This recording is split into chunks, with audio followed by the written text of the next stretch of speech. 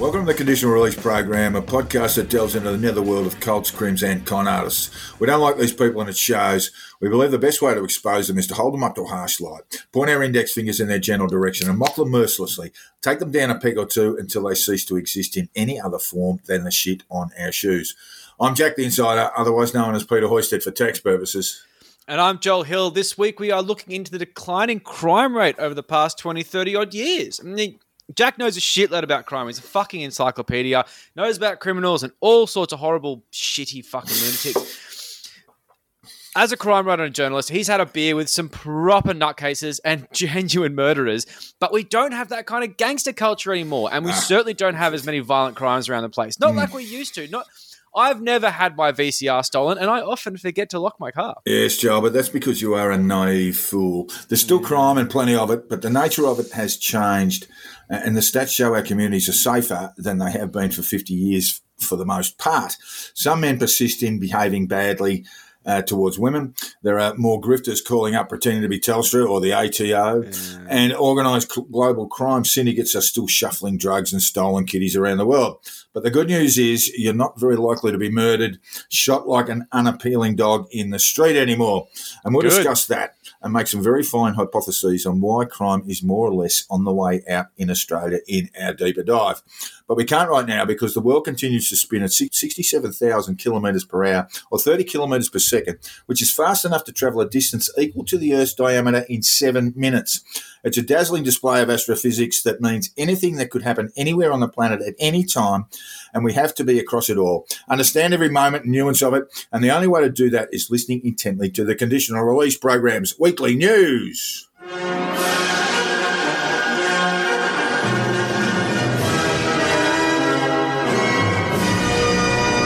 Yeah, Jack, not sure about any of that. I think you've been sort of believing the NASA line a little too readily. I'm in the thrall of big space, yeah. Yes, that's right, yeah. You know the cabal has been lying? Never mind, no, we won't go into that, no. Yes, so we are kicking off the news this week with an update on how our most loved series of lawsuits is going. The Dominion and Smartmatic billion-dollar grifter shifter. Holy shit, that has been a big week in the Dominion lawsuits game. After Rudy Giuliani got served for a $1.3 billion lawsuit by Dominion Voting Systems, Sidney Powell knew her days of financial liquidity were numbered. So, naturally, she went on the lam. And Dominion finally caught up with her after employing a private investigator, or possibly several, to pursue her across state lines, which is like apparently a big deal, and served her the dreaded subpoena. Now, Powell is pleading for more time to respond to the complaint, which I think she's going to need. I think she needs as much time as she can get so she can enjoy the comforts of hot water and shelter. But in a move that boggles the mind, and I guarantee you, Joel and I are both deeply boggled, Powell has asked the famous QAnon lawyer, Al Lynn Wood, to represent her. And just like a cheerleader asking the quarterback to the prom, he said yes. Now, I'm not a lawyer, but I do find it peculiar that Lynn Wood will be representing Powell when it's only a matter of time before his subpoena is in his hot little hands. How this works, I don't know, but we are looking at one of the most incredible clown shows in litigation history, and Joel and I are looking at it like it's a train wreck in slow motion. We can't look, but we dare not turn away. Yes, we dare not. And in soon-to-be-ruined people's news, Mike Lindell, who we covered a bit last week, fresh on the heels of his new shit show, Absolute Proof, has been described by a Dominion spokesperson as begging to be sued. According to Dominion, they knew he was planning to release Absolute Proof and told him it probably wasn't a good idea. But Lindell, who I'm starting to think is actually completely pilled and believes his own bullshit, released the film regardless, and as it turned out, actually paid for it to be broadcast on OANN as an ad. I feel this is like a loophole, though. Like, OAN running it as an ad with this huge statement at the start, basically saying this is not their views, you know, making some distance from it. I don't know if the Pete Evans podcast offense of these are not my views is really going to work for them. And they might find themselves also begging to be sued in the not too distant future. Now, I personally hope Lindell sells a few pillows in the coming weeks to pay down the inevitable judgment against him. Maybe he can start selling Absolute Proof merchandise, because I would absolutely buy some of that. Yeah. And in the wake of Absolute Proof, which was essentially meant to make Dominion's lawsuits a joke and wake up the entire world to the electoral fraud. Spoiler alert, it hasn't. Another news outlet, albeit a shitty small one, has issued a grovelling apology to Dominion for making shit up about their voting machines. Online magazine American Thinker posted a statement throwing 4 of their journos under the bus and blaming discredited sources for peddling the bullshit lie that the election was stolen, yada, yada, yada. Apparently, this is in response to a cease and desist letter Dominion sent them, which must have ruffled a few feathers in the editorial office. Yes. See, Dominion sent the same letter to Melissa Carone, and you may remember her response was to tell Dominion that they can't tell her what to do, and then she announced to run for Congress, and then went on to star in Absolute Proof. And as they would say, beg to be sued. Now, while this was a very wise move on their part to deliver this grovelling apology, Dominion are playing their cards slowly and said to lawandcrime.com, which is like an online sort of law or legal blog, that their immediate focus was on Sidney Powell, and moving forward, they will be looking at others, which is just like such a blanket statement to just instill so much fear. So a lot of people out there should be sleeping very badly for some time yet, but they should take some solace in the fact that it might be a few weeks before their lives are completely ruined. Yes, might take a little while. And finally, in a twist of ridiculous fate, we stumbled upon a fact-checking page that genuinely should never have been built. Apparently, Reuters felt that they needed to disprove the rumour that the Myanmar elections that were held recently as a prelude to a military coup used Dominion voting machines, essentially in a very Trumpian fashion, but executed far better. The military claimed that the election was fraudulent and took over the joint. Yes, you see, military coups are as Myanmar as mohinga, which is apparently a national dish that I Googled. It's like a super fish or some shit. But the claims of electoral fraud had a real red, white, and blue tint to it. Very Trumpy, very, Rudy Giuliani. So basically, QAnon dipshits on Telegram and other places where racists hang out decided to just randomly claim that Myanmar used Dominion machines to rig the election. And why? I genuinely don't know. I think it's very funny, but I mean, they're bored. It's slow news day. Like, there's been no fucking queue drops. And on Sunday morning, Australians woke up to find out that Donald, the great orange one, was predictably acquitted in the Senate, which voted 57 to 43 to convict, 10 short of the 2/3 majority to see the convictions realised. Yeah, see, what was the point of that? Like, the Democrats moved to impeach, but it was a foregone conclusion. Yes, well, firstly, they were able to impeach Trump twice, the first president to have faced the wrath of the House twice, and the second and most compelling reason to attempt the conviction, which they knew would never come to pass, is split two ways. The Democrats wanted to prosecute the powerful case that Trump had conspired to create the assault on the Capitol building, not just in the Senate, but to the American people who watched proceedings in record numbers. Most thinking Americans came away now knowing who Trump is and what he did. The other reason is to continue to keep the pressure on the GOP and pull away at the schism inside the party, turning it into an old-fashioned split. This hasn't happened yet, but it is on the cards. And Trump is gone as a political operative, and he ain't coming back. That's one thing we know from these proceedings. And that was the Dems' ambition, and in a non-procedural way, it has worked. Yeah, I'd say a lot more people are a lot more aware of what a giant fuckwit their president was. Anyway, in other news, the state of Victoria has commenced a 5-day stage 4 lockdown after a cluster emerged from a quarantine hotel in Melbourne. Poor buggers. It is clear that DHHS in Victoria has fucked up again, but there's plenty of blame to go around. Hotels are not effective quarantine centres, and quarantine is the responsibility of the federal government, who have done nothing about it. Months ago, the Morrison government should have built dedicated quarantine facilities with airlock doors and properly equipped personnel on the outskirts of our major cities, but they have done precisely zero. So when we go looking for someone to blame, yes, the Andrews government sits high on that list.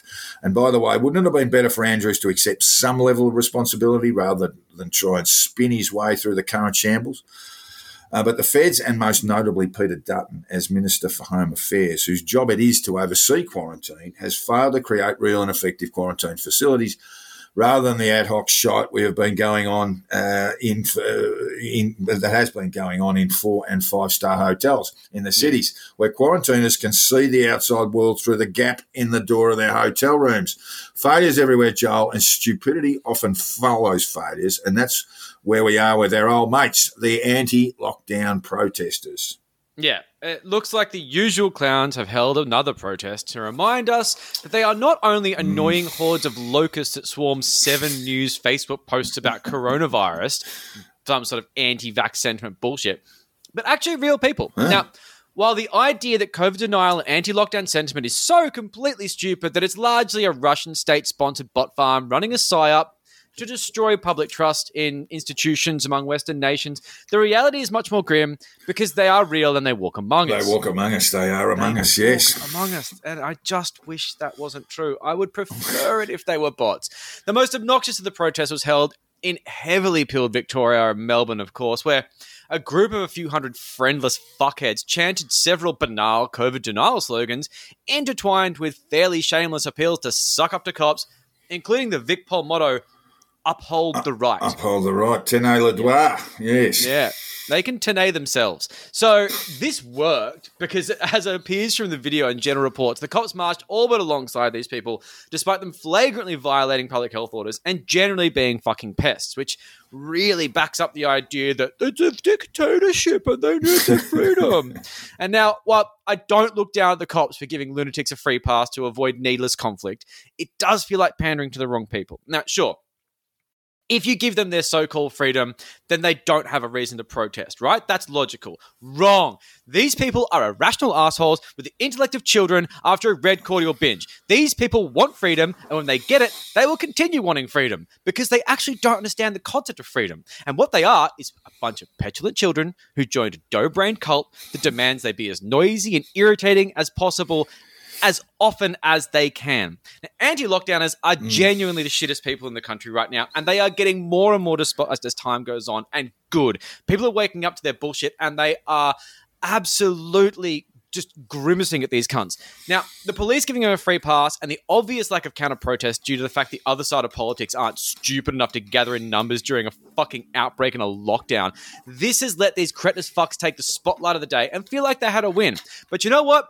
You didn't have a win because Australia hates you, the world hates you, and your family and friends are screening your calls.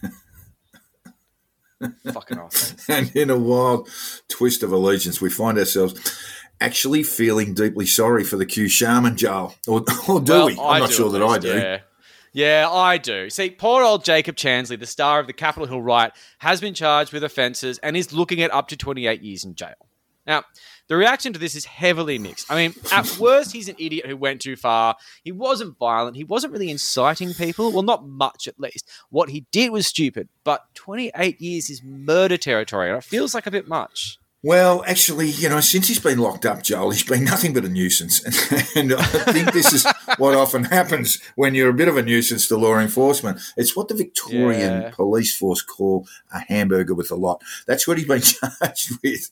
So 28 years may not be his ultimate sentence, but they're making him know that they're pretty serious about getting him. Anyway, they're making an example of him. I do have to wonder how the bearskin suit and horns are going to fit him in 28 years. Yes, he might gain a few pounds or lose, who knows? Yeah. But hopefully his lovely mum, Love you, Mum, has paid for some decent lawyers to get him out of trouble, because the fact that she scored him organic food in jail sounds like she's got some pretty good legal representation. But 28 fucking years? Man, that is a long time. Like, he must be absolutely shitting himself. And I would say feeling very betrayed and just swimming in regret. Like, he's sitting in a dark, shitty cell, knowing that all his mates threw him under the bus as Antifa. Lynn Wood, his hero, oh, you're Antifa. Mr. Wood, I am not Antifa. I am Digital Soldier. And then he's just this worldwide joke. And, like, all this effort and all this ridiculous, weird activism has just wound him having no mates and possibly spending 28 years in a federal prison. I never thought I'd say it, but I'm on Team Jake here. I'm all for the Q Sharman. Give him a year, maybe 2. On, that still sucks. That still sucks, but not 28. 28's overkill. I think 20 on the roof 20? Would be about right for me. Just give him 20 years, and isn't he going to disappear from the world view very quickly once that sentence is down? And that organic, what's he going to do? Organic food he's getting delivered, you can forget about that. That won't be happening either. No. And Joel, finally, we have seen the Murray River chapter of the Proud Boys, the Proud Boys of Albury Wodonga. turn out and start badgering anyone who might think they're a bunch of brain-dead Nazi shit-eels. Which they are. But this is a bit of a doozy, this one. Tom Tanuki's been all over this like a rash. Andy Fleming, aka Slack Bastard as well, because this is their game. And it's almost nice to see the fascists back to watch them being mercilessly mocked in public, because I just really do. I do enjoy this. Tom's article on Independent Australia is really funny. I really enjoyed it. So essentially, there's a group of thuggish half-wits in Albury-Wodonga who fly under the banner of the Proud Boys. And we know this because they fucking love wearing Proud Boys merch. Like, they are absolutely keeping the local t-shirt printers in business. Not only that, but like different shirts. Like, they've got like a whole bunch of different ranges. It's almost impressive. But the star of the show here is a bloke named Jared Searby. Now, look him up if you want a good laugh, because he looks exactly what you're imagining. What that picture in your head? That's him. His face tattoos are classy as fuck. Now, this genius who runs an MMA gym called the Hard Knocks Combat, which I'm guessing he named after his alma mater, the School of Hard Knocks, has decided to reproduce the ending of the Jay and Silent Bob movie and hunt down all the people that have said nasty things about them on the internet and threatened them with violence. And yeah, if you haven't seen Jay and Silent Bob Strike Back, do it immediately. Cut this. Go and watch it. Well, Searby had a few thugs record themselves going to a Lexus dealership to find someone they considered to be Antifa. There's literally no basis for this, and essentially they told the staff there that a young bloke who works in IT at the place had been doxing their businesses and being generally threatening. Searby promises to come back with more and more people who will protest out the front unless the guy is fired for a comment the young bloke made on Facebook. Yeah, the high crime of commentary on Facebook. So they printed out a screenshot. This is kind of funny in the video. They printed out a screenshot of a Facebook thread, which had about 3 comments on it, but it was blown up into an A4 piece of paper. It just screams, I don't know how to use a computer. But basically, it was this young bloke saying about the Proud Boys that they don't send their best. And that's it. That's all there is. That was all they said. So that was all this fucking our young bloke said, yeah. And this Searby flog talks about cancel culture, but then on video tried to have someone fired for saying a mean thing about him online. That is what cancel culture is. Someone says something on the internet and then a whole bunch of complete fuck-ups try and get them fired from their real-life job. That is what just... Like, it's basically like Pete Evans being a fucking advocate for free speech and then deleting comments on his Instagram. How do these people function like this? Walking fucking hypocrites. And after this, there was another example of casual threatening behaviour when Searby tracked down another person who'd made a Facebook comment. Another criminal. Yeah, this guy really doesn't take criticism well. No. Everyone who doesn't like him is Antifa, including a 65-year-old Albury bloke. Who likes to comment on Facebook. Yes, as we do. Now, in this video, which he took, with the help of a friend, he walks to the door crapping on about Antifa in this Steve Irwin style. Oh, we're going to find Antifa here. Knocked aggressively on the door, calling for him by name at his house. Then leaves some weird Proud Boys pamphlet under the door. It feels like a bit like a dog chasing a car who would have no idea what to do if he caught it. Imagine if this guy came to the fucking door. What are you going to do? Deck him? He's 65 years old, you fucking gronk. To my knowledge, no charges have been laid regarding this behaviour, but I can't imagine these videos are going to do him any fucking favours if he winds up in front of a magistrate. Jesus Christ. Yes, I'd be asking the local Wallopers to get deeply involved in that one. But when it comes to the deluded and demented, we've still got the worst gamblers in the world, Joel, the Betfair Trump punters. How are they getting on? Any money back yet? Has force majeure been called?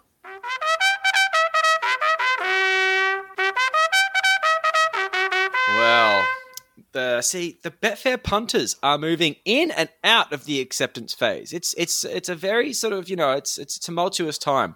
So while they're still believing various conspiracy theories regarding Trump being still in office or to be, sort of rightfully elected in March and Biden's presidency, defunct corporation, all that sort of stuff, listen to the last episode if you need more on that. It has become all about what a judge would decide in a court case and what to do if the entire thing goes tits up, which is looking more and more likely as time goes on. So tons of people are freaking out.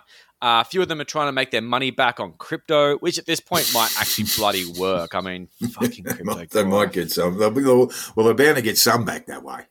Yes. If they don't get completely stooged by a bubble. Anyway, we haven't covered Bitcoin for a good reason. It's insufferable nonsense. But I'm sorry, Jack. Watching this acceptance phase has got me in the heartstrings because I'm really starting to feel sorry for some of these guys, man. Really, Joel? Really? Well, they're still holding out, but you know they're still harassing Betfair with inane questions like, "Will you pay out if it turns out that Biden's presidency is invalid due to electoral fraud?" They've still got some spirit, but you know what? Betfair returns with, they will. They actually will. So if it turns out that electoral fraud, exactly, this is basically like their way of saying, shut up, kid. But they said in the email that they would pay out if it turns out that the entire thing is as they say. Which is a pretty easy response. So that's just galvanized them. And now they're convinced they're going to be millionaires again. But then the hope very, very quickly falls away. The other thing that I think is really funny about this is that they clearly care more about, they care a lot about their payouts, but what they really want is they want to get their payout and then tell their friends and family, I told you so. That is so important to them. They'll be waiting a while. Unfortunately, the in and out of this process is a fairly final blow to their efforts because the Betfair punters had a coordinated campaign to basically send letters to the NT Gaming Commission, and they finally got their response. It's a fairly long email. It's very formal. It's very, it's very official. I'm going to paraphrase it. They basically said, Joe Biden is president, you fucking idiots. And if you want to sue us on that basis, go ahead. But good luck finding a lawyer that will take that turd sandwich on because we have no interest in discussing this further. You fucking gronks. Now, of course, they didn't read this correctly either. They might have paraphrased in their heads as well. So they're now forming a strategy to take legal action. And if this goes anywhere near a courtroom, it's going to be very, very funny. But the rest of the chatter, it's just copium. They're just posting smug memes of Trump saying he's in control and all the usual conspiratorial blah, blah, blah, peppered with badly baked Q drops and anti-vax nonsense and desperate attempts to frame Trump as some sort of genius political operative as opposed to the boorish used car salesman that he is. Now, America got sold a lemon in the form of a burnt orange DeLorean, and they just can't accept the fact this really cool looking car that sounds really sweet is not a time machine, but actually a piece of shit that never starts. Bless their soon-to-be broke, foolish hearts. God, I do feel for them. Yes. Anyone will tell you there are 7 stages of grief, and the Betfair boys and girls have reached the 6th stage, acceptance. The 7th stage is plotting to murder their parents, steal their inheritances, and piss it up against the wall through the bookies again. But they can't because the Australian crime stats show all is peace and tranquility in the wide brown land, or almost. And we're going to take a look at the astonishing news that Australia has become a less violent, much safer place than it was 30 years ago. It's time for our deeper dive.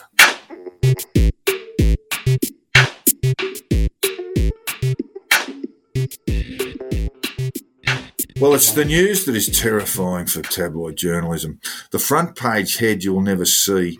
Crime is down, and presumably they'll be held to pay for it, Joel. Yeah, well, look, crime rates are down, but we do want to make a caveat at the very start of this that there is one statistic that is not down, and that is violence against women.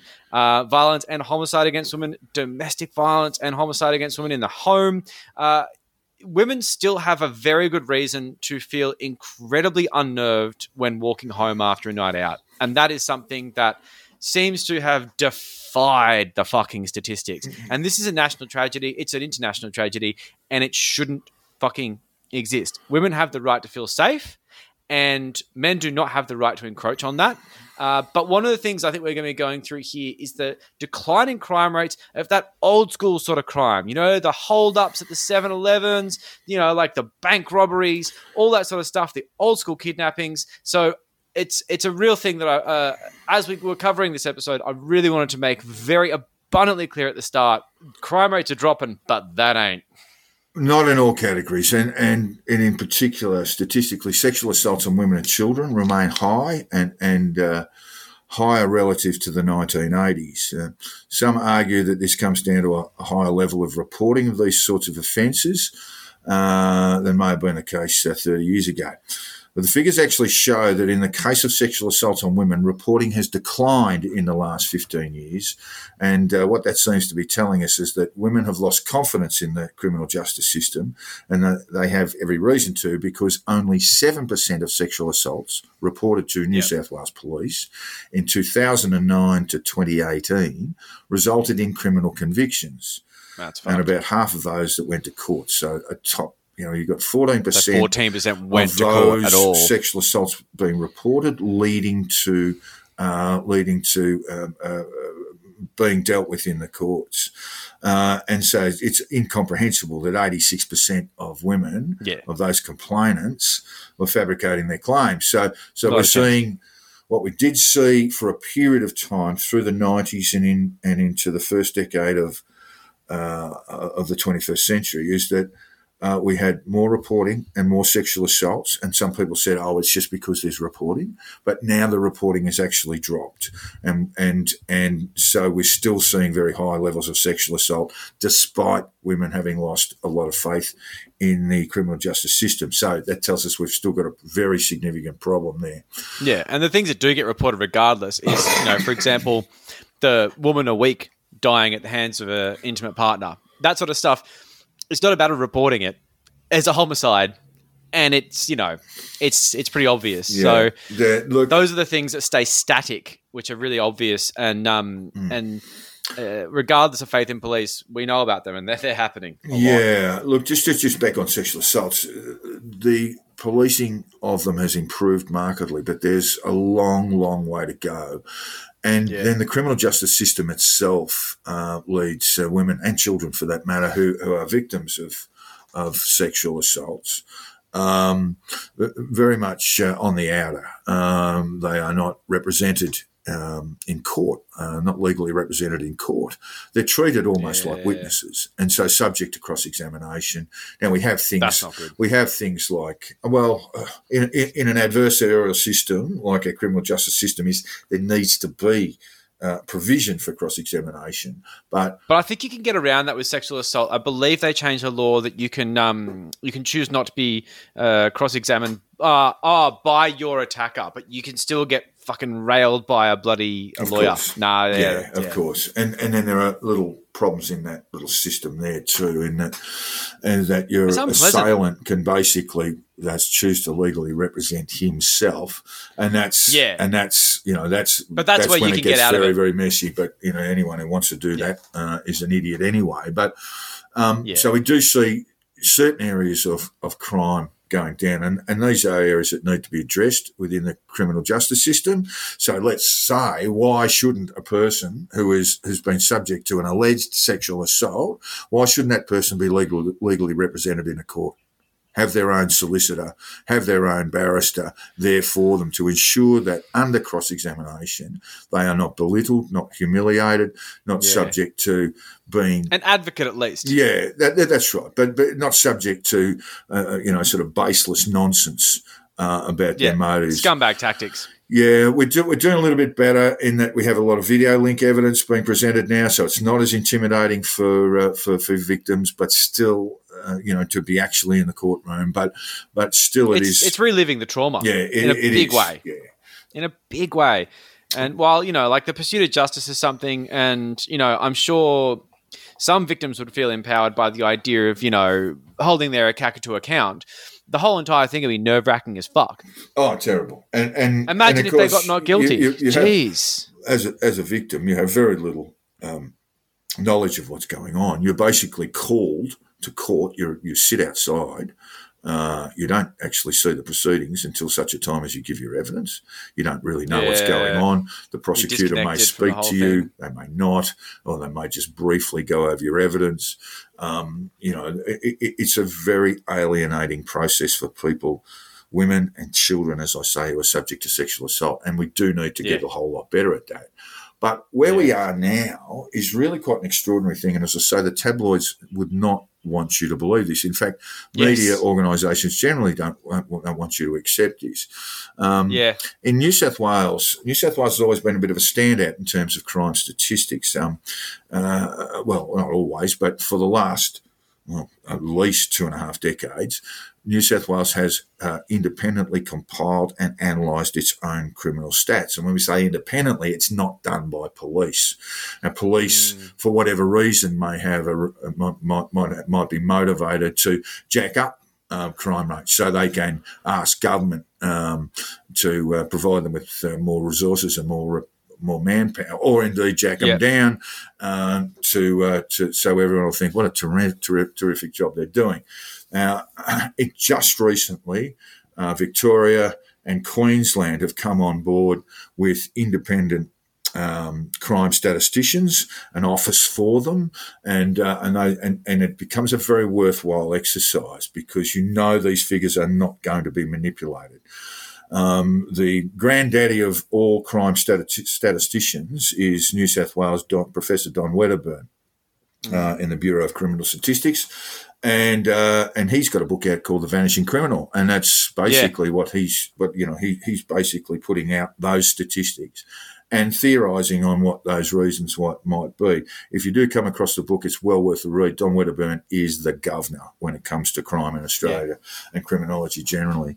And what he has seen and what we all can see from our crime stats, because they're published, they're public knowledge, and what we can see through our crime statistics for the most part, and with those caveats included on sexual assaults and physical assaults on women and children, what we can see is a sharp decline across a number of crime areas. So murder rates are down at 1972 levels across Australia. And in New South Wales, murder rates are the lowest they've ever been. Now, that's men and women, but they're the lowest they've ever been. And one of the old Tory sort of lines about this is that, murder rates are down because we have advances in emergency medicine that can save people that perhaps 20 years ago couldn't have been saved. And I remember having that argument with Andrew Bolt many years ago. But it turns out that assaults occasioning injury, those sorts of offences, abductions, kidnappings, etc., are down to areas to levels that were last seen in the very early 1970s. Similarly, property crime is down, so burglaries, break and enters are way down. And theft of vehicles, the theft of cars is way down, almost. Yeah, well, cars are harder to steal. Yeah, look, there's in some of these areas there's advances in technology. With vehicles, it's the installation of an immobiliser, which basically means you can't steal that car, or you have to push it onto a trailer. If you're going to pinch it makes it much harder. So technology has got some cause to pay, but there seems to be a diminished intent to commit crime, and so when we sort of think about the reasons for that, it's actually really interesting for anyone who wants to wonder how we get to having better societies, better communities, is to look at these things and say, pat in the back here, Australian community. Here we've got violent crime for the most part in decline, right? Yeah. There are a number of things when we look at the history of crime in Australia and the history of crime events. What we see is the 1920s being the absolute apex, the absolute highest point. And through that decade, there were, higher instances of violent crime, including murder and assaults occasioning injury, that go, that are at the levels that have never been seen since. The next era is the 1980s. And then we're coming out of that now too. So after the 1920s, I should say, and going into the Great Depression, we actually saw crime decline in the Great Depression. And then in the post-World War II era, we saw crime decreasing again and then pick up in the 1980s to have this second peak almost as high as the 1920s. And then since those 1980s into the 1990s, crime for the most part starts declining to where we're really at 1972 levels again. And the theories on this are really interesting. They'll only ever really be theories, but some of them have more substance than others. Don Wedderburn puts the cause for that, for the rather sudden drop in violent violent crime and property crime, down to a rapid increase of the price of heroin in Australia in the late 1980s that saw people, rather than go on and commit more crimes, saw people go and get treatment and get off the drug. Now, that's very good reason, but there are a lot of others. Other people will point to the Howard gun control matters, which the gun control legislation, which came in the wake of the Port Arthur massacre, and that in the very early days of the Howard government, that may well be a contributing factor as well. Certainly we can say that the instances of spree killings, which we had a number of prior to Port Arthur, have stopped. I mean... well, they're the guns they took off the street, the ones that reload quickly. Yes, look, that was big it. Magazines, and I think pop. There's two ways of looking at gun control in Australia. I would argue that the Howard government legislated essentially to create a black market that would be filled and has been filled. So the people who have guns in our country are generally speaking either cops or criminals, and that's so it's not an ideal world at all. But with the absence of some guns, what we're seeing is, that argument that advances in emergency medicine. So where you've got a stabbing, for example, stabbing events, again on the decline, but you also have advances in emergency medicine. You're more likely to live if it happens to you. You're more likely to live from a stabbing event now than you, provided you get to hospital, than you would be 10, 20 years ago. That's an advance of one of the things with the gun control thing, I find the gun laws that are really strong and the strict penalties on it, and this is pure speculation, but that's what I do. You're the stats guy. I'm the look at this shit. Essentially, if you're a crim and you've got a gun, that's a bit of a big deal. Like, you've got a gun, you're going to go down pretty hard for it if you flash it around. Yeah, you best use it very rule wisely. Of thumb is possession. Rarely. Possession of a handgun in this country should see you go to jail. And that's why if you've got a gun and you want to use it, you use it for things that are very quiet, that are very out of the way, and you do it in a way that doesn't attract attention to you. So if you are going to do some sort of weird gangland shooting type thing, you're going to do it out in the middle of a state forest as opposed to at, say, Sydney fucking airport, because having a gun on you is going to not do you any favours. Whereas if gun laws were quieter, you'd probably find a lot more yahoos running around with them thinking, if I get caught, who cares? Yeah, look, I suppose there's some element of that. But at the same time, the gun buyback there's an estimate there that about a third of guns were retained. The buyback thing was essentially voluntary, and I know it comes with penalties for having unlicensed firearms. But those unlicensed firearms in the wake of the gun buyback, a lot of those have entered into the criminal world. And have been used in various offences. So it wasn't a perfect system is what I'm trying to say. No. But certainly what we can say is that we've had no spree killing events where they tended to occur on a fairly regular basis in Australia, Melbourne and Sydney in particular. And I guess where criminals don't have access to guns, they'll have access to knives. And if they're using knives, you're more likely to survive. So that explains why we have a declining murder rate to a point. There are other things that are really important there. So, I'm looking at three unsolved murders that go back to the 70s and 80s. And this is a far more complicated thing. There are a hell of a lot in New South Wales and in Queensland, in particular, unsolved murders. Some of those are gangland type events, and a culture within policing at the time that said, these guys will catch and kill their own and we'll just leave them go. So doing us a favour. There's certainly that ethos in police at the time in the 70s and 80s. So you see a lot of these crimes that were not properly investigated. But there are other reasons too. Now, we're mentioning New South Wales and Queensland police. In the 70s and 80s, these were the two most corrupt police forces in Australia by some considerable margin.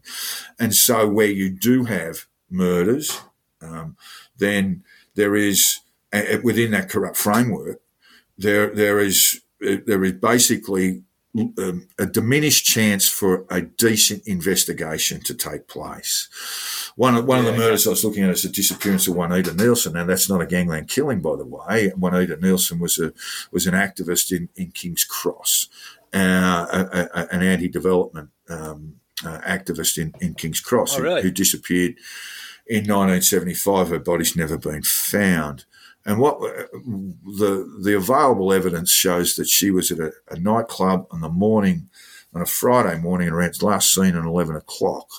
Now, 11 o'clock in the morning, by the way, and big night. No, she'd attended a meeting. That's the available evidence that she'd attended a meeting. So this wasn't she was at a nightclub because she was out and about. No, she was basically drawn in to see some characters, some of whom may well have been involved in her disappearance. Now, when it came to a crime scene investigation, when her disappearance was reported, and genuine fears had to be held for her life at that time, there was no crime scene investigation at the Carousel nightclub. There was no attempt to determine if there were blood spray or blood matter, or this predates DNA, but physical evidence that puts her at the scene coming to some harm. They still checked a scene back then. That just didn't happen. And the reason for that is because you had a corrupt police force, and while you may have had genuine homicide investigators who were not corrupt, they would be looking at that whole environment and saying, if we delve too deeply here, we are bound to disclose corrupt relationships between criminal figures and police. Not us, but others. And that will stymie that investigation. So what's the point? And that's what we saw with Juanita Nielsen, really terrible homicide investigations. Other crime scene investigations were terrible. People were often charged with offences, with gangland murders, and as sort of patsy victims because of these collaborative relationships between police and gangland figures. So you do have a large number of unsolved murders in New South Wales and Queensland that will never ever be tidied up, unfortunately, and quite a few in Melbourne, it must be said as well. So, and we don't really have gangland figures anymore, like that you idea do. There's no doubt about it. You do, but they're not in popular culture. I mean, basically, we've still got a huge problem with narcotics in this country. And I couldn't name one, though. I just couldn't name a gangland figure right now. I couldn't name. Yeah, look, there's also a role for media here. So what was happening in the 70s and 80s is that you had journalists who aligned themselves with crime figures. Yeah.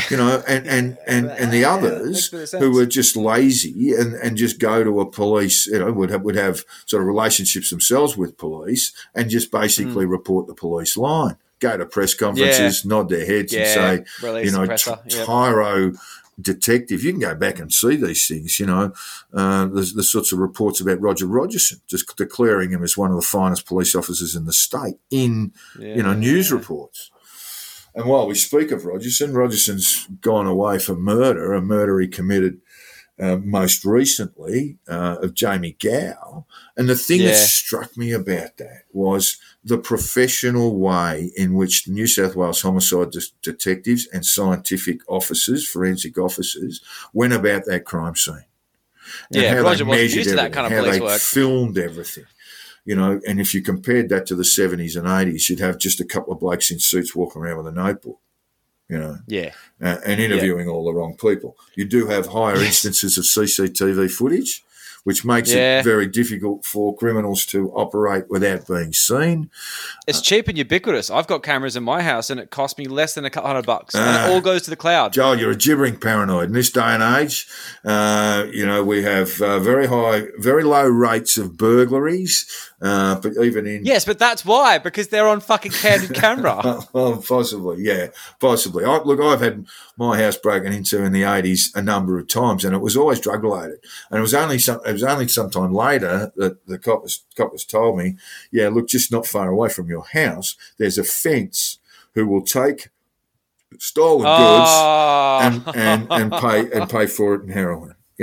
How convenient. Yeah, so I was getting knocked off, most Wednesdays. You come over, the burglars have been. And that's good. Did they leave a mint? They've taken away my child. The first time they ransacked the fuck out of the place. The second, and it scared shit out of me. And the second time they just went, we know where all the good gear is. And by that stage it had been replaced by insurance, and they came and stole it again.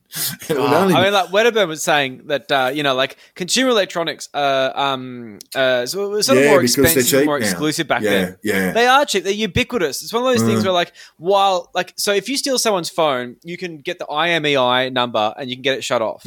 If you steal someone's TV, they're quite large. They're not that heavy, but they're quite large. No, they're not as heavy as they used to be. But you can't get that much money for them. But most houses throughout Australia, regardless of sort of socioeconomic position, are going to have a flat screen TV.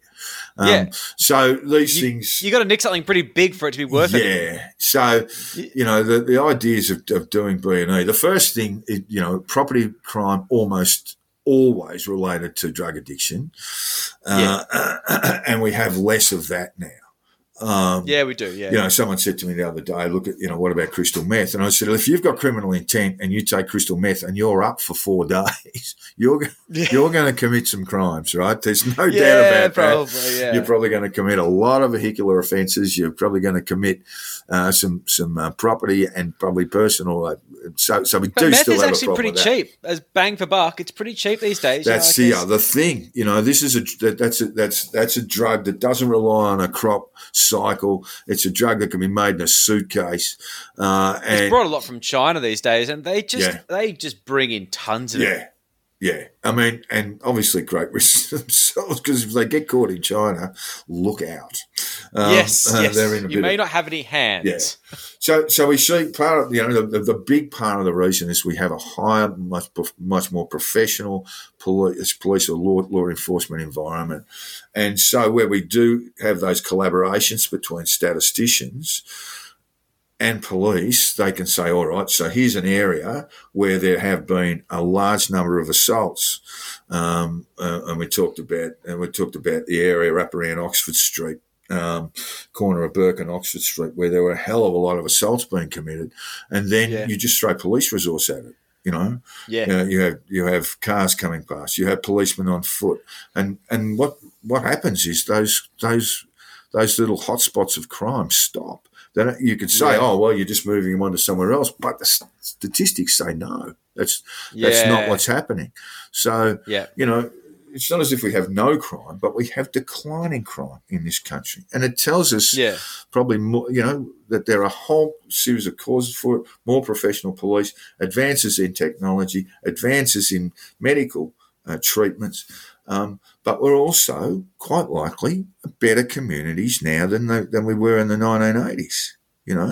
That we probably care a little bit for it. We can afford to give ourselves a pat in the back every now and then. Yes, every now and then. Yeah, this podcast is not famous for giving out nice, congratulations to people. So it's good to do it now. Well, and of course, well done, humanity. This is nightmare stuff for the media, right? What are we going to do? Yeah. I mean, there used to be current affair. We'll have to go back to tradies. This plumber takes long lunch breaks. Filipino television repair guys. I mean, there are no television repair guys anymore. No, they're all out stealing them in houses. So we do see all these all these sorts of things. One of the other theories, and it's certainly worth considering, is that abortion law reform, and it coincided in the United States with Roe v. Wade, as it did in Australia. You had abortion law reform across the states and territories in Australia, and 20 years later, you start seeing decreases in crime. It makes a lot of sense because having less unwanted children around means that those unwanted children are not going to find their way on the sort of criminal treadmill. So that as makes we a lot covered of in the sense. Monster Factory, the Borstal system back in the day was responsible for some of the most vicious sociopaths. Yeah, we have improved in those areas. It's not great, but by gee, it used to be terrible. So anyone who went to the Monster Factory episode. Yeah, that's right. You have a listen to that. Anyone who went through that system and that sort of youth detention system in those days, the Borstal system, based on the British Borstal system, it was a real struggle to break that cycle of crime. Those people, were basically traumatized someone. They got nothing to lose. Well, they just taught people that they were never going to be victims again. That other people would be victims. We have changed things for the better across those things in those areas too. Our prisons, which is also good for humanity as well. Better. They're not great, but our prisons are a little bit better than they used to be.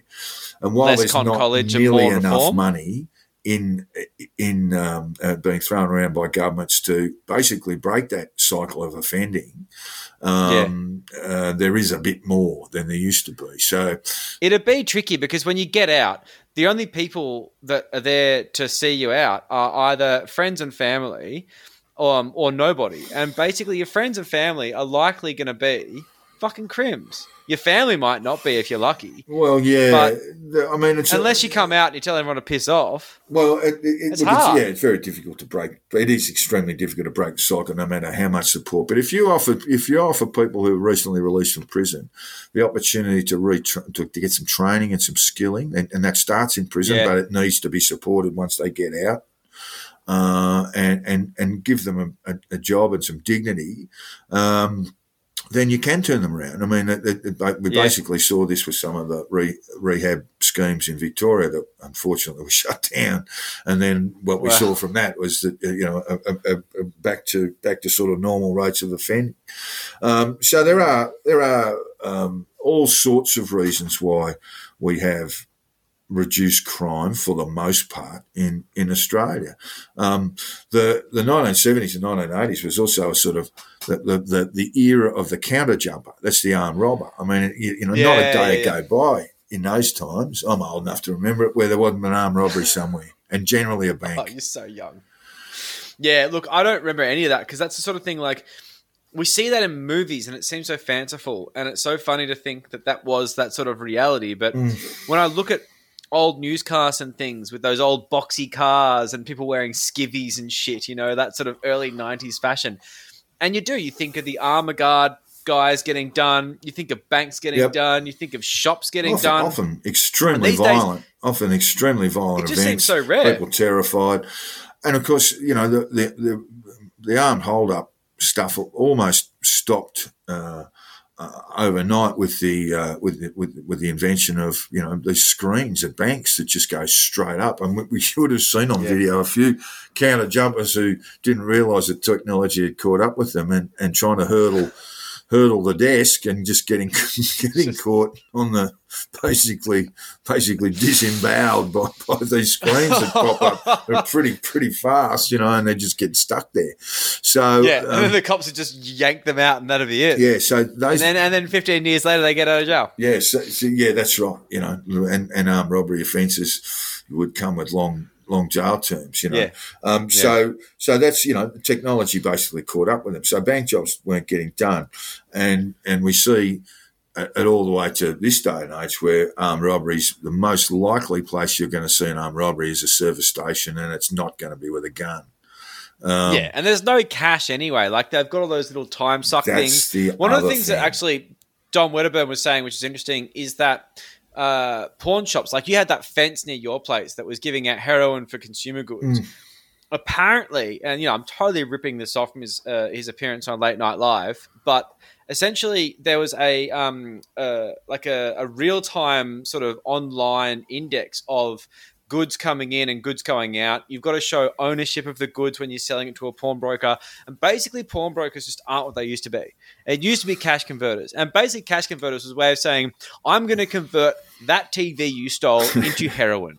And then it turns out that now you've got to convert that TV you stole into a giant, book of evidence against you, just in case that the cops come knocking. And it's online in a database. And at the same time, you can buy a flat screen TV for $500. So we're at that thing that sort of in relative terms might have cost you $3 or $4 grand. Totally. These things are less sought after because people can afford them. And and also you tend to ask, where did this come from? There's a few raised eyebrows when it comes to this sort of stuff. Even with Gumtree and eBay, which makes reselling things arguably easier. I mean, at the same time, it's sometimes a little bit tricky. And you see, there's been reform on the water side as well, where a lot of crime, a lot of theft took place. Oh, you mean like the ports? Yeah. So you've got those.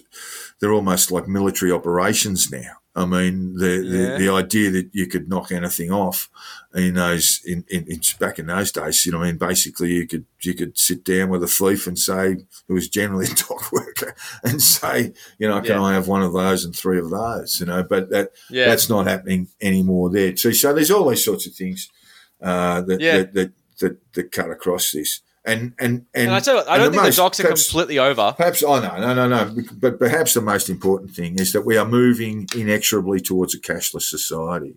And that means all our wealth is stored on the internet, basically. In Bitcoins. Bitcoins, but no, just access to our bank accounts. In bank accounts and things like that. And we're just becoming tapping and going and Yeah, and certainly with COVID, we've actually that whole cashless thing has become accelerated. Yeah, which is making your usual suspects lose their fucking minds. But don't worry, cash still exists. But they were looking at legislation. I'm not sure if it passed to illegalize the $100 note transactions over $10,000. Oh yeah, and look, that is. I mean, you can't. You're prohibited from doing that now. You can't do it. Is it? Yeah, that actually did go through. And they also, but they haven't done it. They're also looking at dropping the $100 note out of currency because the tax evader. They figured that was the way a lot of the black economy essentially operated. It's not that hard. You could just store 250s. I mean, come on, it's not. Well, at some point, you're going to have to put them in the bank. That's the thing, So if you've got $12,000. Look, we know that there are failures in terms of, banks and government authorities looking at the movement of cash because it's so huge that basically, but nevertheless, if you're in the business of putting cash in your account, you will be limited to $10,000 a day now, and there'll be no way you can really get around that. Certainly doing it automatically through an ATM teller where they have various machines now that will take your cash, and that'll say, if you put 1,000 in and say your limit is now $9,000 for the rest of the day. So and that's the A-Track thing or OzTrack or whatever it is. They had that thing with the there's a lot of bullshit going in. Yeah, there's a lot of bullshit through OzTrack. Sort of I mean, the economy's so big you can't monitor $10,000 transaction every $10,000 transaction. It seems insane. There was that big controversy with CommBank not doing that. And I get it. A lot of people were just putting money through these ATMs and not really being accounted for. But at the same time, I do have not much sympathy for big four banks, mind you, but I do see it being quite difficult to manage all of that. The Smurf scams where you'd have a lot of foot soldiers putting in $9,900 into an account with cash, and you had a number of people doing it through a number of banks, and you can move money fairly quickly that way. But if you ever fell under investigation, that stuff is going to look extremely obvious, right? Absolutely. And so we get to this point now where we're almost at a cashless point.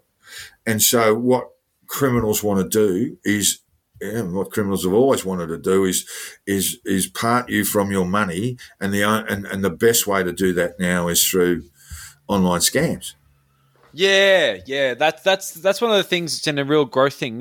Wedderburn basically said that it's online scams and child porn, charmingly enough. But like basically, when it comes down to it, you've got these ATO calls, you've got these like, we're calling from Telstra, we need to take control of your computer.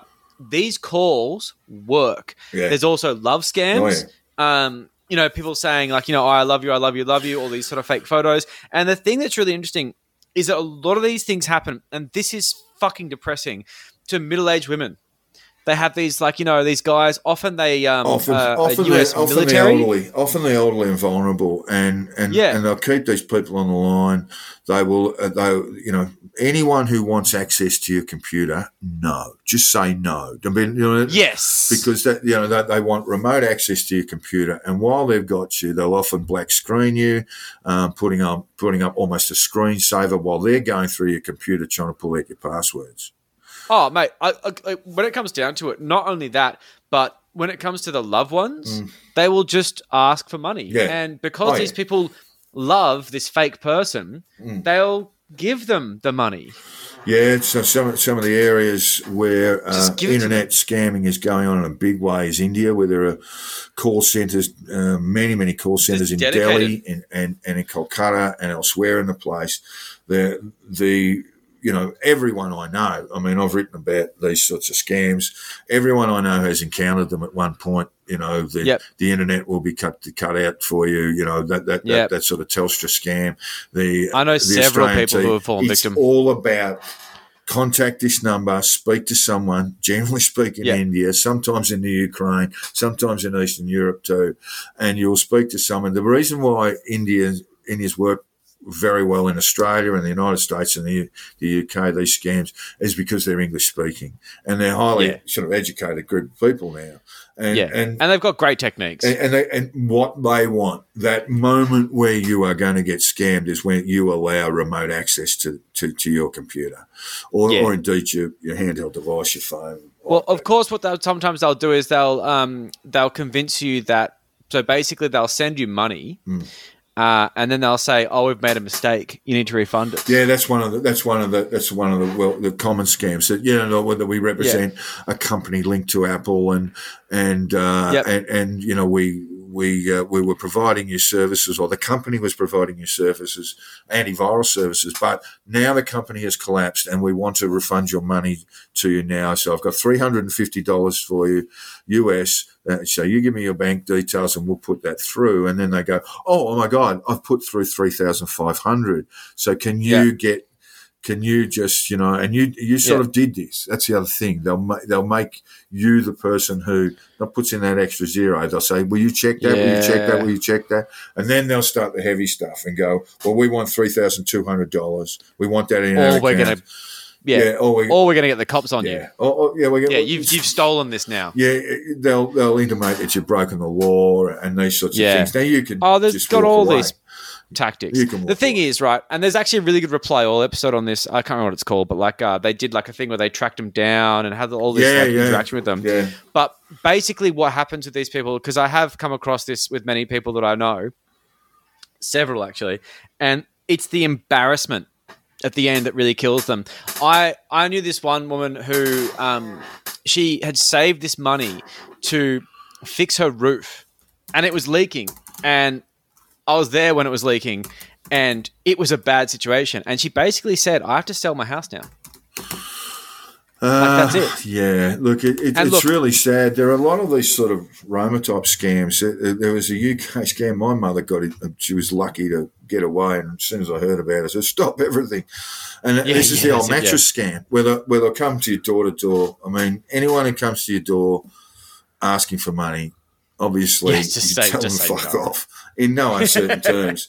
Now, but this mattress scam was, we'll sell you a mattress for an incredibly low price. It'll come wrapped up in new mattress stuff, but essentially you're buying a fucking mattress from the tip. It'll come wrapped up in stuff like that, and they'll dump that one and they'll take your old mattress away. It's an old Roma gypsy scam and practice in the UK, and it found its way here. And the anti-internet scammers are not actually encourage people to have a look at some of the YouTube stuff. There's an Irish software engineer who basically had relatives who were scammed, and he basically now makes his life. He's turned his life into stopping these people, and I'll just get his name, Joel. Oh, okay. Look, there's some very funny, if long,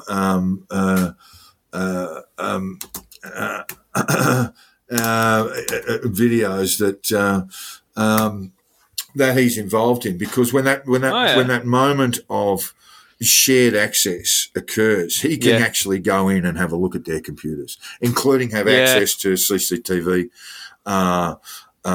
footage that might be available in their office. Jim Browning is his name. Actually, that's just he's a Northern Irish software engineer who's devoted his life to stopping tech support type scams and other sort of internet scams. Well worth a look on the videos. Have a look for Jim Browning. I might have a look at that myself. Oh, it's good stuff. It's good stuff because he actually speaks to them, and then he'll put the hammer down. And you're fucking lying. Yeah. You're lying to me, aren't you? And they go, no, we're not lying, sir. We're not lying, because he'll cast himself forward as a potential victim and he'll actually say, I can see you now. I can see you now. And he'll tell him, I can tell you what you're doing. Hey, can you stop playing Pac-Man while you're talking to me? And they'll fucking start looking around. There was one New Delhi scammer who had, a call center as a sort of, or the front was a travel agency, and in the next building he had these sort of phone scammers running through the UK, the US, and Australia, and he was able to, with the support of the BBC Panorama program, bring them to heel. The two sort of major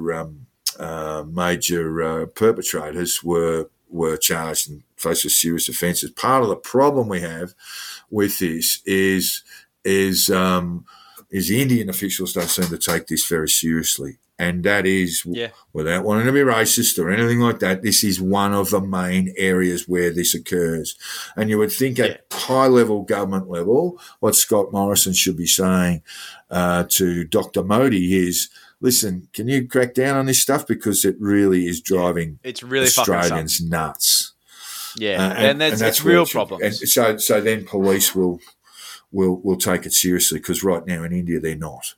So absolutely, yeah. So when this Northern Irish fellow, Jim Browning, which is an alias, says he will actually compile material and report it to Indian authorities, and he says they're never interested and they don't do anything about it. But he sort of acts on his own, and he really has got some great moments on YouTube there where he stitched up people and they realise they're being done. Oh well, there are other things that happen, of course, too, that you can basically there's a piece of software put about which will just smash these call centres with incoming calls and won't allow them to use their phone systems at all. That's like a denial of service sort of attack. It's let's face it. Yeah, it's like they can rise like a phoenix on that stuff. They can change that very, very quickly. Very, very quickly. It's pretty funny watching it happen live. Yes. No, I must say that would be quite enjoyable. And sometimes they use sort of chat room sort of stuff and just bombarding their chat rooms. And with them all sitting around going, do I take this call? Do I take this call? I don't know if I should take this call. And there'll just be an electronic message going, hello, how are you? And all this sort of incoming thing. And they actually have to shut down their phone services. These are on 1-300 numbers or 1-800 numbers, which actually cost them. So the incoming calls, these massive numbers of incoming calls will smash them around too. So look, it's great sort of citizen response stuff, and take a look at Jim Browning's clips on YouTube. But overall, Joel, outside of the internet becoming a fucking nuisance for us all and a potential way of us being parted from our hard earned, that's about it. Our families are enjoying a quieter life, with some provisos. Well, we do. We sleep a little bit. We sleep a little better, but there are many who don't, and this is one of the things that they, alongside the violence against women aspect, which is sex traffickers, organ dealers, all these sort of real bottom of the barrel cunts. And one of the things that really irks me about these dickheads is chances are these motherfuckers own Bitcoin, and that shit has just gone up tenfold. Bitcoin, I mean, anyone who gets involved in Bitcoin or any other sort of platform for digital cash has to understand, should appreciate that that particular currency is inveigled in organised crime syndicates. That is not a good investment for your cash. QAnon kids are pumping money into Bitcoin because they think that they're going outside of fiat currency and to ones run by the Russian mob and Drangheta and these assholes saying they're saving the children. Criminal syndicates, and they just made kiddie traffickers so much money by pumping Bitcoin. You fucking idiots. Who are also involved in child and sex trafficking. Fucking morons. But also, those guys are going to sit on the profits, as Bitcoin goes up and these other sort of currencies and go look, up. If the bubble bursts and things like that, blah, blah, blah. But what I'm really getting at... The bubble will burst and these crime syndicates, members of these crime syndicates, they will not lose a cent. It's just they won't care. It's just the idiot investors who are going to get stitched up. It's only a matter of time. The whole thing, keeping digital currencies together, is organised crime. Yeah, that and also right-wing lunatics who think that there's a global currency reset coming and they're trying to make their money. At some point, they will be separated from their money. I like to think so because I do not like these people. But the one thing that I'm saying here is we do have a scourge of behind-the-scenes crime that's very active, which is the sex trafficking, the organ sales, and that general sort of scumminess. As Wedderburn was saying explicitly on the Late Night Live, child porn is going up. Like, the industry of that is going up. So while crime rates go down and we do sleep well at night, there are certain people who are sleeping under lock and key in brothels. Yeah, that's true too. When we talk about child pornography, I've spoken to a number of Australian Federal Police officers who've gone to houses with search warrants and made arrests. And the people who have purchased child sex pornography, often the most vile staff, answer the door and say, We've been expecting you. Really? I mean, I simply do not understand the pull of that material, but we see routinely these markets, these traffickers in this material get pulled up, and it involves arrests of hundreds and hundreds of people worldwide, police officers, teachers. Yeah.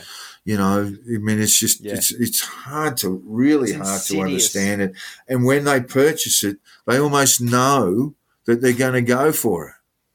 Yeah, that's the weirdest thing about that. That's compulsive behaviour right there. So look, let's not kid ourselves. There is still an enormous amount of crime, and there are organised crime syndicates now who have never been better prepared and never been better resourced. And so we're still seeing a lot of really appalling offences going on. But overall, our families, at the end of the day, when we look at our families, and you say, well, for the most part, they're in better environments now. Yeah, and we do sleep better and we do feel less terrified leaving our houses for a few days, going up north and not coming back to see that our VCR and our collection of late show videos have been stolen by miscreant junkies looking for a bit of a laugh and a bit of a shot. But I tell you what, if there is one family that isn't experiencing a drop in crime rate, who doesn't rest peacefully at night, dreaming of sheep running over green pastures, is the Trump family. The Trump family. Who may be facing immediate legal adversity. Well, maybe not immediate, soon. But very soon delayed. Soon delayed. But there is one member of the Trump clan who will not come afoul of the law because he doesn't actually have the intellectual capacity to commit crime. But maybe this lack of intellectual capacity may be his criminal undoing, and also his love of pistachios. But he's not a criminal. He's just a very good-looking boy. He's a good-looking boy. Trump. It's like he's like a bastard on Father's Day.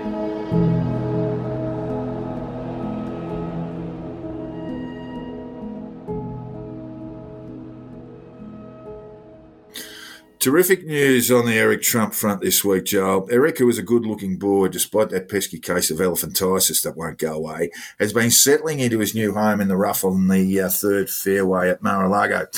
It's not just me, but others who have seen him blossom, turn into a really fine young man now that his father's beatings have been reduced to the occasional garroting with the Donald's pitching wedge on the rare occasion he's been watched and can't kick his ball out of the rough.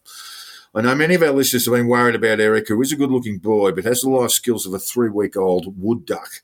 But needs must, listeners, and Eric has been surviving by ordering up food and lodging through Trump Store, the terrific idea that Eric didn't come up with. Eric has been keeping himself warm at night. Those southern Floridian nights can get cold in the autumn months by covering himself with not one but 3 Trump velvet throws, $120 a pop, prompt delivery for a modest fee. And Eric has been getting by eating Trump Store's peaches, 2 packs for $12. They're delicious. And the colossal Trump pistachios, pack of 2 for $15, packing and handling extra. He's lost a lot of weight. I know his bowel movements have been extremely painful. The Trump pistachios really don't break down in the human digestive system. But Eric's never looked better because he's been lathering his eyeballs with the Trump Diamond Extreme Eye Cream, $225 for a 10ml tube. What a bargain. Ask us about our urgent delivery to the door courier costs. Eric can't see and may now be legally blind, but he's on his way, but he's on his own now and making his way in the world without the support of his dad. Love you, Dad. Love you, Dad. Which is technically true. But sadly, Eric has been making all these purchases on Trump Store using his dad's Love you, Dad. Love you, Dad. Credit card. Will Eric go down for mail fraud when his father becomes enraged after taking a look at his visa statement and go on to be sentenced to a long spell in prison where he will lie in his bunk waiting for his father to turn up after the Donald is sentenced for all that money laundering and tax evasion he's done, only to enter Eric's cell to see Eric sit bolt upright and say, "Love you, Dad." Love you, Dad. Stay tuned, listeners. The Eric Trump story is just beginning. And we'll get back to Eric Trump next week, but we have to stop thinking about his crushing stupidity and focus on other things in this segment that Australian Catholic Weekly described as an affront to God and all his very fine work. It's the week in Pete Evans.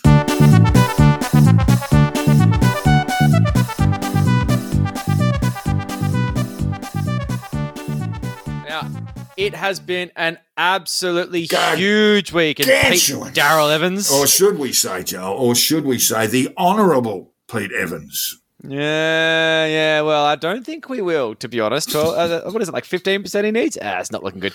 But I'm sure you've heard the news that he has finally announced after a lot of teasing that he will run for federal parliament in the Senate with the GAP.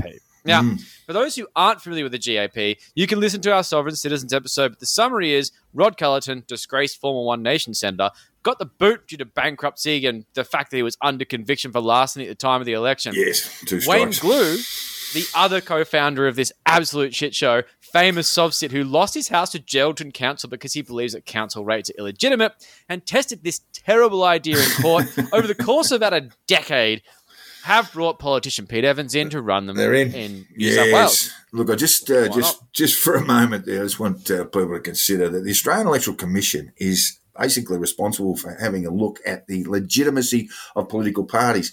Now, what's required of a political party is that they have, and my figures are about right, 1,000 members who are financial. That is, they have paid their membership dues. And so it's not just a matter of getting a name and a dodgy address. And the AEC need to have a bit of a look at the Great Australia Party, because if I know Sovsits, they're bound not to be paying their whack in party membership fees or doing on behalf of there'll be a lot of Yogi Bears and Daffy Ducks, I reckon, on their, I imagine so. on their party membership list, Joe. It's only fraud if you get caught. So the Great Australian Party makes no secret of the fact that they are Sovsits. They use vague terms like they're going to restore the Commonwealth, which means nothing to most people, but it's garbage. It's fucking garbage. It's about their belief the Constitution we use today is not legally valid for various dumb reasons, and they want to replace it with the one they like better. I think it's the green one. I don't know. They've got different colour codes. They're fucking idiots. But this is obviously not how the fucking law works. Now, their platform has about 9 layers of stupid, but the kicker is that they basically want to abolish the family court. Yeah, get rid of that. Bring back the smack for children. Oh yeah, let's give our children a hiding. That only if they deserve it, Jack. If they deserve it. Oh look, just give them a hiding anyway. Yeah, that's it. It's good exercise, just in case. Yeah, yeah, that's it. Yeah, premeditated. So they're going to lower the bar on gun laws. Not sure how low the bar's going to go there, but Well, and abolish government. I mean, abolish local government. Well, because, that's the first step. But eventually, if you're a subset, you want to abolish all government. And that does make sense. But what will they do for a living at that point? I mean, go back to grifting and making seminars? They'll get to the point where they look at their Senate salaries and go, wait a minute, we should keep this bit of government. Yeah, this is pretty sweet, actually. Yeah, I quite like this. What, I'd lose my driver? Fuck that. I got a car. Someone gives me a car and a petrol card. And don't worry, they won't be faced with this dilemma. They're not going to get up. No, that's right. I mean, this is the thing. So you've got all these ridiculous policies, including basic child abuse, a whole bunch of machine guns, and the somehow abolishing local government, and somehow that makes sense. Now, these are really noble pursuits for general lunatics, but will this fly for Pete's specific lunatic base? Yeah. Now, I don't know. But the issue here is it doesn't actually matter, because we're talking about fuckwits who think that the COVID vaccine is going to give you HIV. These are the people who aren't consumed with policy. They like Pete. They like Australia. Here's a vote. Yeah. And this is why democracy is a questionable system of forming government at fucking best. It doesn't work. It doesn't work. Don't get me started, Joel. Don't get me started. Yes, yeah, that's it, yeah. Don't get me on record. Pete is going to tell his parasitic fan base to send him money, and they fucking will. Oh, my God. Yeah. He will be a fundraising machine, and that part of this is actually genuinely terrifying. But the more funds he raises, the bigger a target he becomes. And the big fish in this pond often tend to float to the surface when they start poking other fish with threats of electoral success. Yeah, look, I mean, I just want to being a fundraising machine is a completely different animal when you when you've entered into politics. People are going to think of him differently. Even some of his devotees are going to go, politics. I don't care about politics. So that's where the money will drop off, I would imagine. But of course, if Pete does get up, he is going to have to change his narrative. He literally said on Telegram this week in a shared post, and I quote, "The last person you should trust with your health is a politician." And to be honest, I agree with this, especially if that politician is Pete fucking Evans. Yes. Or maybe even Craig Kelly. Craig Kelly, but it's a bit odd, Dr. you'd have Craig. to say. I mean, he's basically saying, don't trust me. I'm a politician. The existence of chief medical officers and various health bureaucrats aside, when was the last time you went down to your local member's office to get your temperature tested? I mean, Pete, if you've been up on the Northern Rivers annoying your local MP with the cause of your seeping groin rash, I can pretty clearly understand why you would say this. Yes. Telling people to fuck off is such bad medical advice. I wonder how that happens, you fucking dope. Anyway, the great thing about Pete running for Senate is the major parties are going to fucking eviscerate him in public.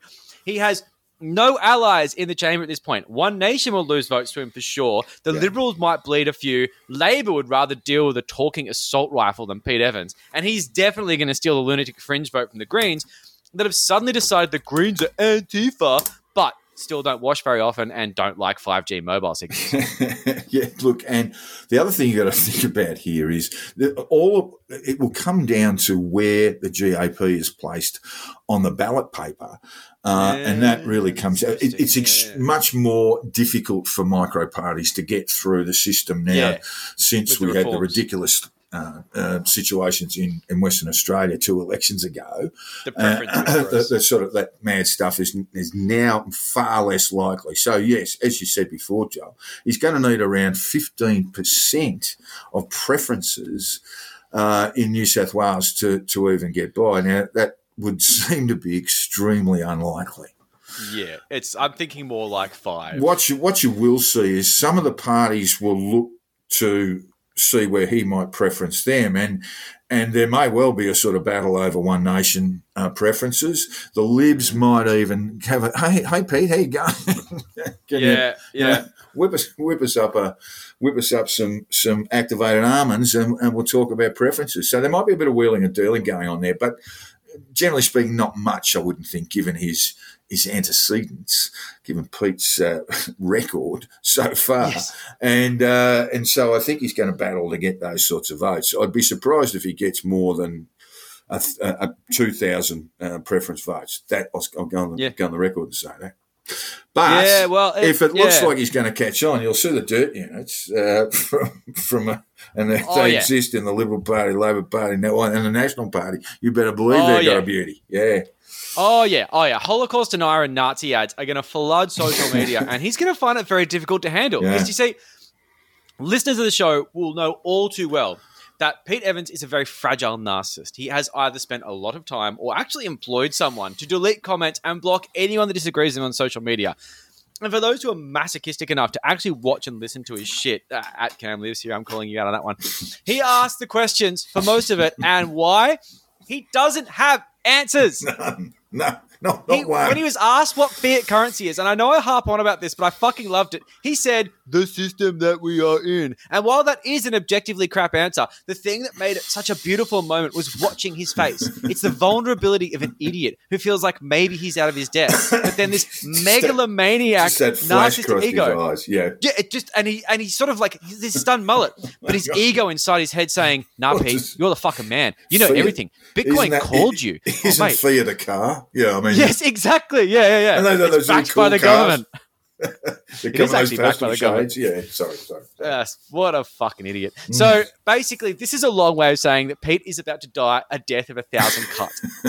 His public meltdown would be spectacular, but it's likely to be far from our view because Pete's political career is going to be finished with him weeping, eating a pack of very non-keto Cheetos and a fun-sized bag of Mars bars, sobbing to his horse as he drifts out of ketosis into pure misery.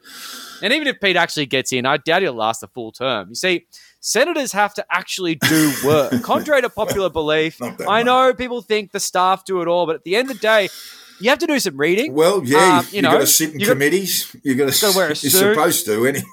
Yeah, you're meant to. Yeah, unless they all intentionally just stop him from doing work so he doesn't fuck up. Well, he just may not want to turn up to these committee meetings. I mean, look, it's a commitment.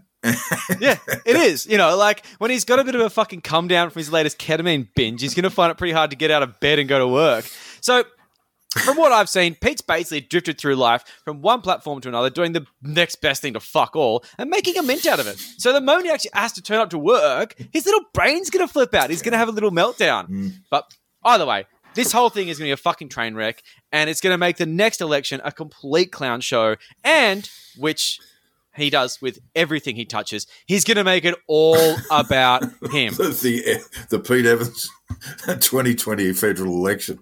100%. It's going to be pathetic. He's just going to be one media stunt after another, and it's just going to be insufferable. Anyway, he's going to make the segment really good. But one other thing, which pissed both of us off, as we discussed last week with the medical malpractice, medical misinformation deep dive, Pete has continued to disgrace himself by hosting parasitic individuals on his podcast, and this one is a real cracker.